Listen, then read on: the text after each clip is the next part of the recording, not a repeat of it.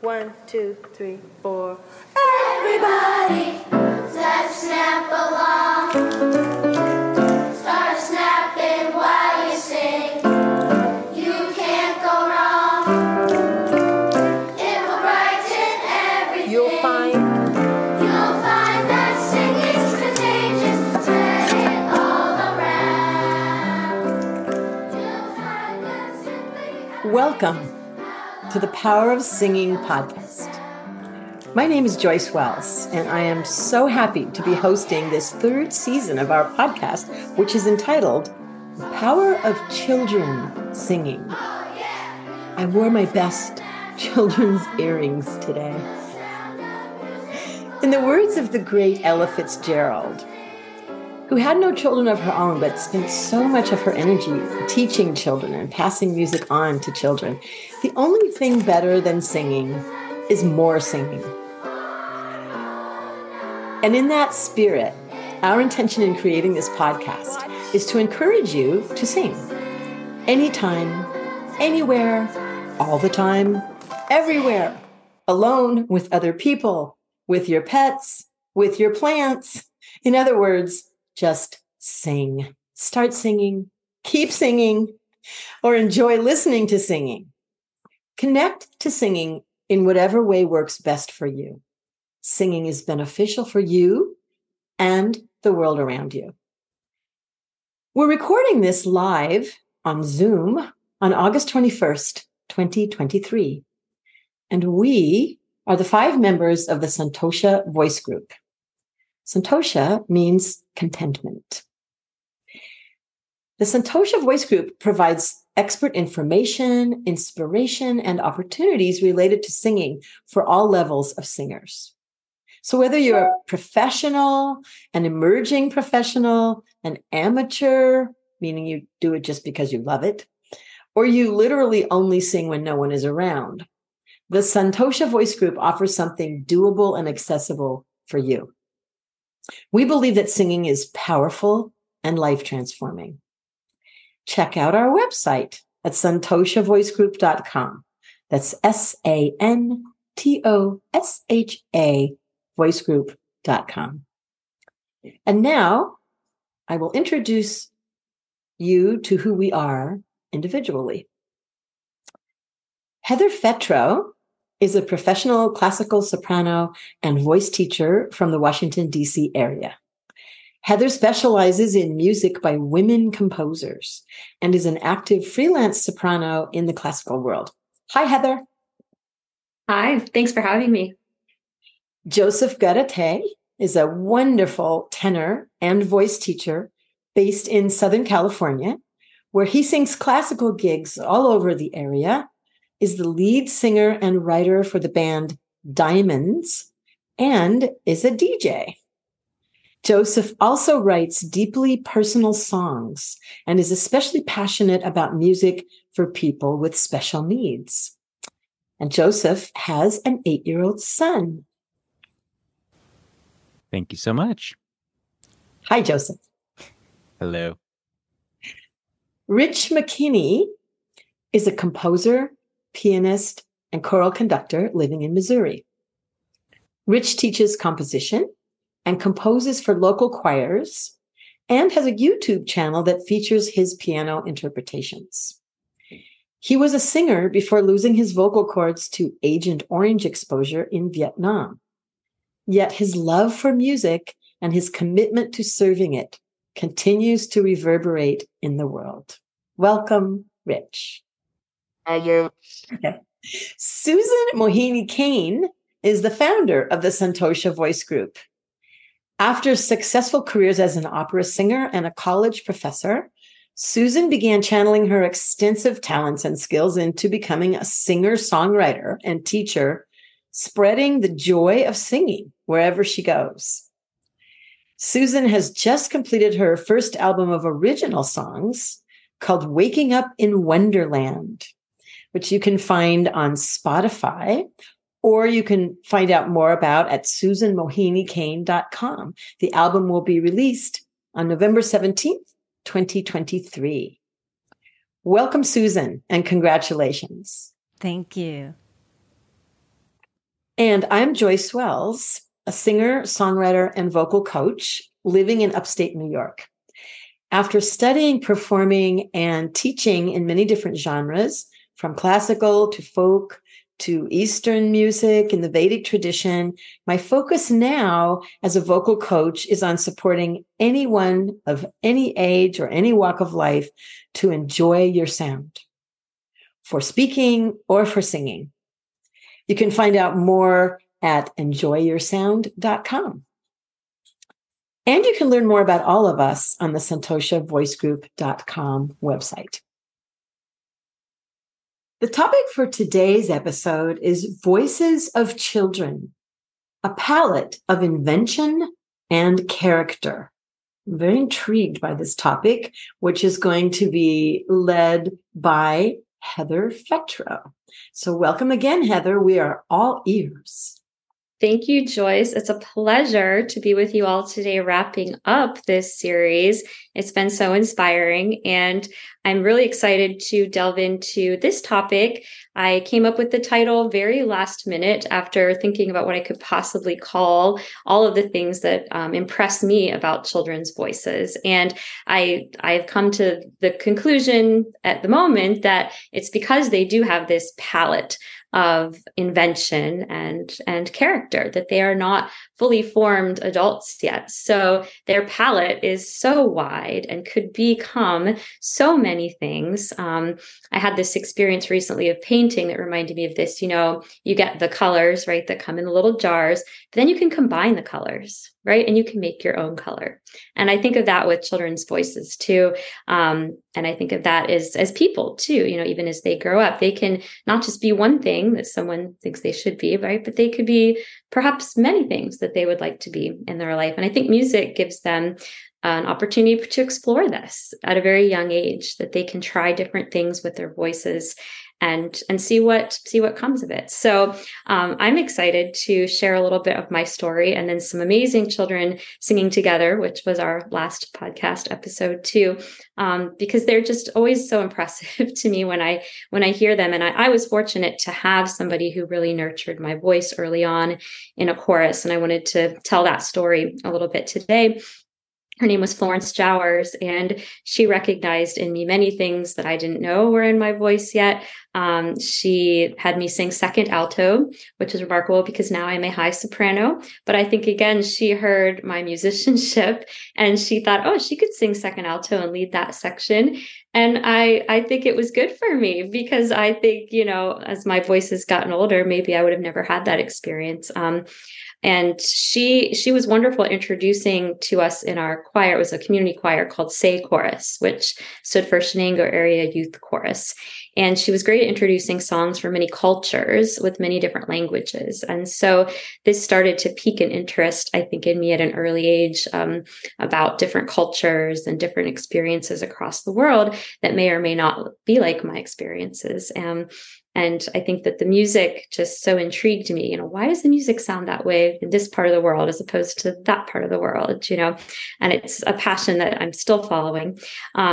And she was the first to have me audition for a not professional, but an honors choir experience. And I remember having to do 2 recordings for that experience and really have the opportunity of learning high-level repertoire for that experience. We sang in German and things like that.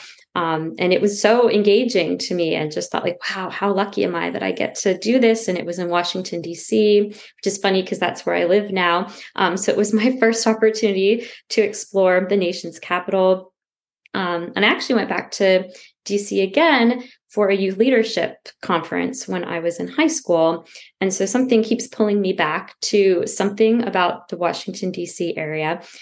This time it was for more of a political experience. We got to meet senators and representatives. I met John Glenn, which was very cool, to name drop a little bit. I have a picture with John Glenn. And I did like to be in charge of things a lot too. So like I was president of various clubs, like the choir and the band and things like that, youth group at school, student council. And I've come to realize this is part of the activist in me as well. And that the musical part a lot of times is slightly linked to action and doing something about something in the world. And maybe that's some of my innate sensitivity coming into to some of the bigger issues. I wish music could fix everything, and it can't, but it certainly can do a lot. And I think as a child, it helped me feel like I had a voice, and I see that with a lot of the kids that I've worked with. And again, I was lucky I got picked for solos and things like that. People liked listening to my singing voice. So I think people still might like listening to my singing voice more than my speaking voice. And I can get into that on a feminist topic someday if you want me to, maybe on a future, episode. But this has really driven me to explore, women composers, because I have felt, again, growing up as a young girl and young person in America as well, that there's still quite an inequity, when we are in a room of, women and men together, there's just something about that still. It's harder to have women's voices heard. And in music, that's very true as well. There are women composers, but how many of them are performed today or brought forward or had the same opportunities? So music and politics became, for me, a real natural fit.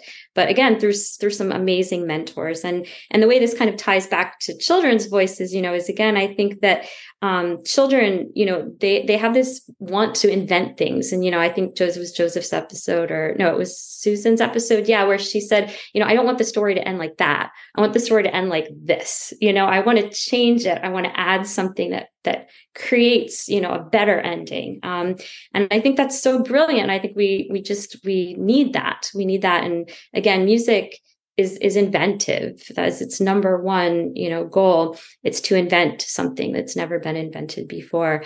And then to choose a character for that, right? Is it happy? Is it sad?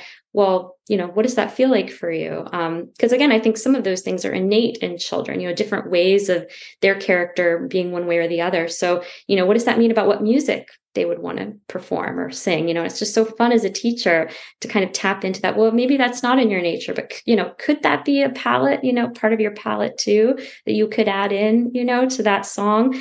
I'm getting a little bit off topic, but it's just so fun to talk about these things with an audience, again, of teachers, and singers and performers, because it just brings back so many memories of people who have given me a shot to really try different things. And I think we as teachers, we love giving kids the opportunity to invent and figure out, is that part of what they could bring to the music is a little bit different part of their character, maybe than they've ever explored before.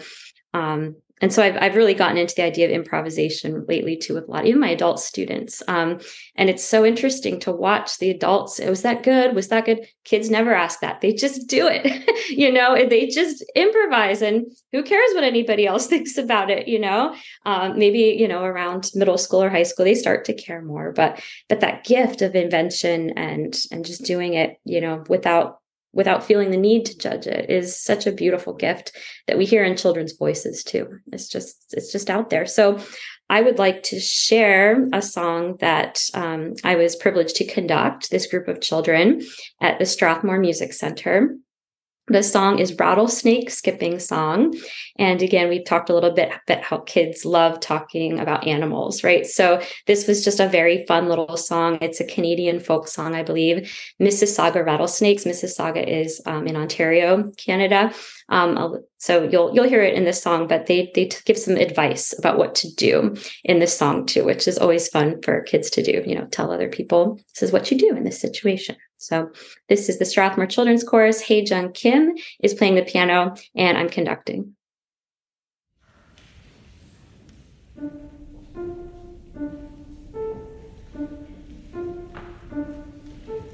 Mississauga rattlesnakes eat brown bread. Mississauga rattlesnakes fall down dead. If you catch a caterpillar, eat him apple juice. But if you catch a rattlesnake, turn him loose.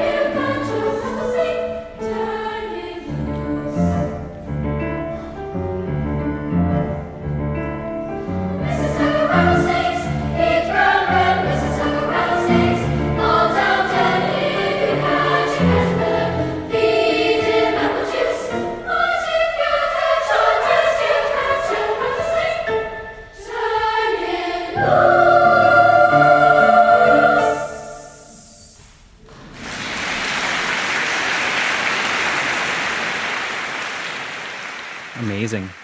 Wait, she has to turn the recorder back on. That was I should have done great. that. I got you. We're been still recording? going.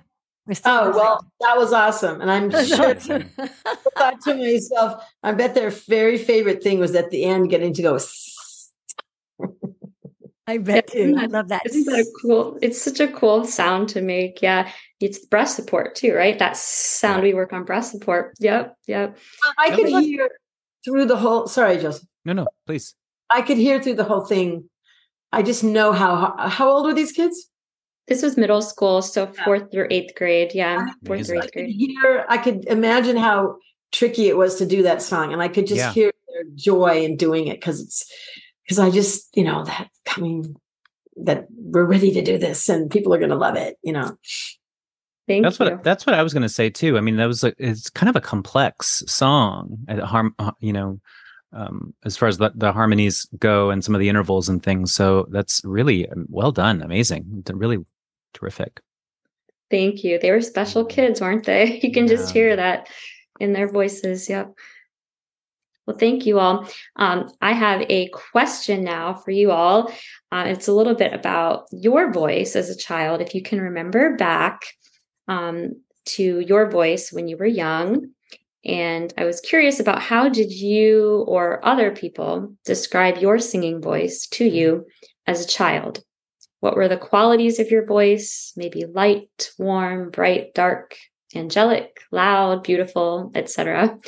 What were those qualities as a child? And then did your adult voice retain any of those qualities? All right, I'll start. I don't. Go ahead. Sorry. Go ahead. Anybody? Through my life, a lot of people have called me angelic, just as an angel, and I mean that's probably the one word that continues on throughout. And I don't quite understand, like what it means or anything, but I think that's the one. And I just did a performance last Saturday night and had several solos in it. And people came up and said the same word again to me. So I'm guessing angelic. I'm going to piggyback on that because that was exactly what I was going to say. That of all the different things people have said, that's what they've say to me most often through my life. And they say angelic? Yes. Yeah. Amazing. That's what they always, not always, but that's what they often say. And sometimes they've also said that my voice reminds them of a bell, that it's clear, and it's not as clear as it used to be, but they still kind of say that. But the angelic thing, and I do think that quality, even at 72, it somehow is still there because people still say it. But I came during the pandemic to have an understanding that I never had before, something about, because I learned something about angels and and that actually, the definition of an angel is a messenger of God. And so I went, oh, okay, now I get that because I always feel like my voice is just something from God. It isn't me, and I know there'll be people listening to this who are not, maybe do not believe in God, and that's totally fine. I mean, I of course, whatever you believe is what works, what is yours. But that made it make sense to me because that's how it's always felt to me, that this is something beyond me. And if this is somehow speaking to people from that place, which is what I kind of think that all art does, then I get it. I love that. Thank you for sharing that. That'll put that in a whole different context for me too. That's awesome. Yeah, I thank you both because, again, that otherworldly quality, it reminds me of too, the trained singing voice for a lot of people does sound otherworldly. How did that happen? It seems like a miracle, And it is a little bit. I think so. Didn't really have much feedback about my voice, but I sang in a boys' choir for a while. And I mean, I sang with the Fifth Army Corps. I've been judging. Music's been my whole life, really. I'm not good at anything else, so it's a good thing I'm good at music. I would have loved to hear your voice as a boy. There's nothing like that sound at all. You're a few decades late. Yeah, I feel similarly to Rich. I can't think of any feedback I ever got. Really, none. And maybe it's because of, like, as I kind of talked about before, I was hesitant to really sing in front of anybody. I do think that there's a little bit of a like misogyny and a gender aspect to this, a little bit, now that I'm kind of thinking about it, reflecting while you guys are talking. And I think that, like, the fact that I was like in high school and was even willing to be a singer as like a young man, people, and I was like decent. I was like, okay. I was like, fine. People were like, oh, here's someone who's really important, you know? And so that was kind of like an early entree into like, oh, okay, well, maybe I should develop this skill. I mean, it was that was to my benefit, you know, but I am, as I'm thinking about it now in retrospect, I'm like, oh, I bet that some of my female peers did not have the same, you know, some of the same experiences, obviously, you know, but younger than like high school, gosh, I can't think of anything except for, you know, being singled out for being a young man that was willing to sing and use my voice, whereas so many of my other friends wouldn't have it, didn't do it in high school. So. Yeah, I would love for you to make this more of a topic, Heather, you know, just the women's voices versus men's voices, and the, you know, the different experiences and feedback we get from the world about those. Yeah. It's really interesting, Joseph and Rich. Well, it is very interesting that they would say to us that our voices sound angelic, but they wouldn't say that to Joseph. No, because, right. You know, that's so strange in a way because no, what they do is they pay them money. Exactly. I'm just saying, everything about, like, when I think of an angel, that is, I mean, yeah, I think it would have been a fitting. Fitting. Your voice is angelic, in my opinion. Anyway, I agree, but boys are often led in the direction of sounding like a cowboy, and so, you know, be prepared. This is so interesting, you know, and again, I didn't intend for it to go this direction necessarily, but I'm so glad that it did, because it reminds me of all the gender identity, you know, things going on in the world right now too. You know, why just because you have a, you know, gender assigned to you doesn't mean that certain words might be assigned to your voice, right? That's fascinating. And I had no idea it would spark this, but it brings me back to what I kind of wanted to wrap up with, you know, the idea.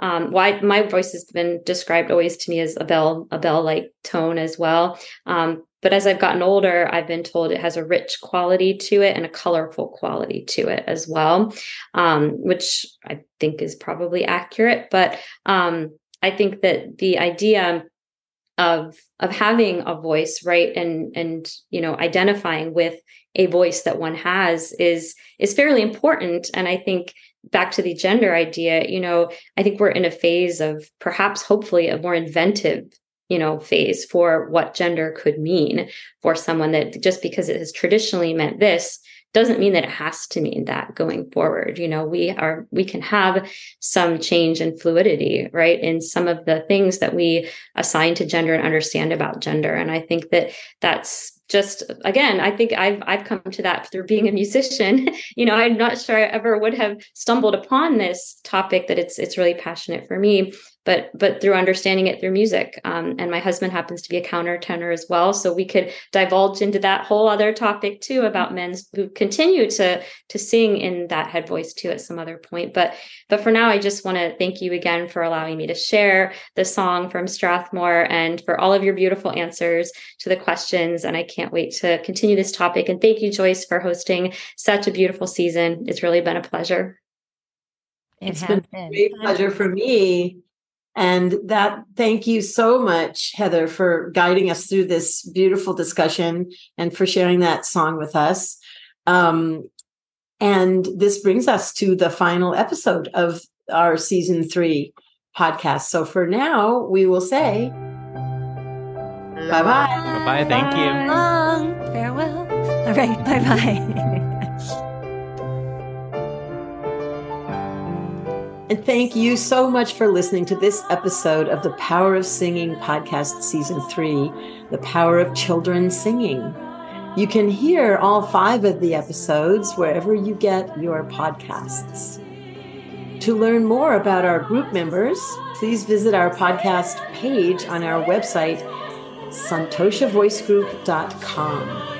SANTOSHA. May your day be filled with the joy that is so natural to all of us as children. It is still there. Bye-bye. Bye. Bye-bye. Thank you. Bye. Bye. Thank you.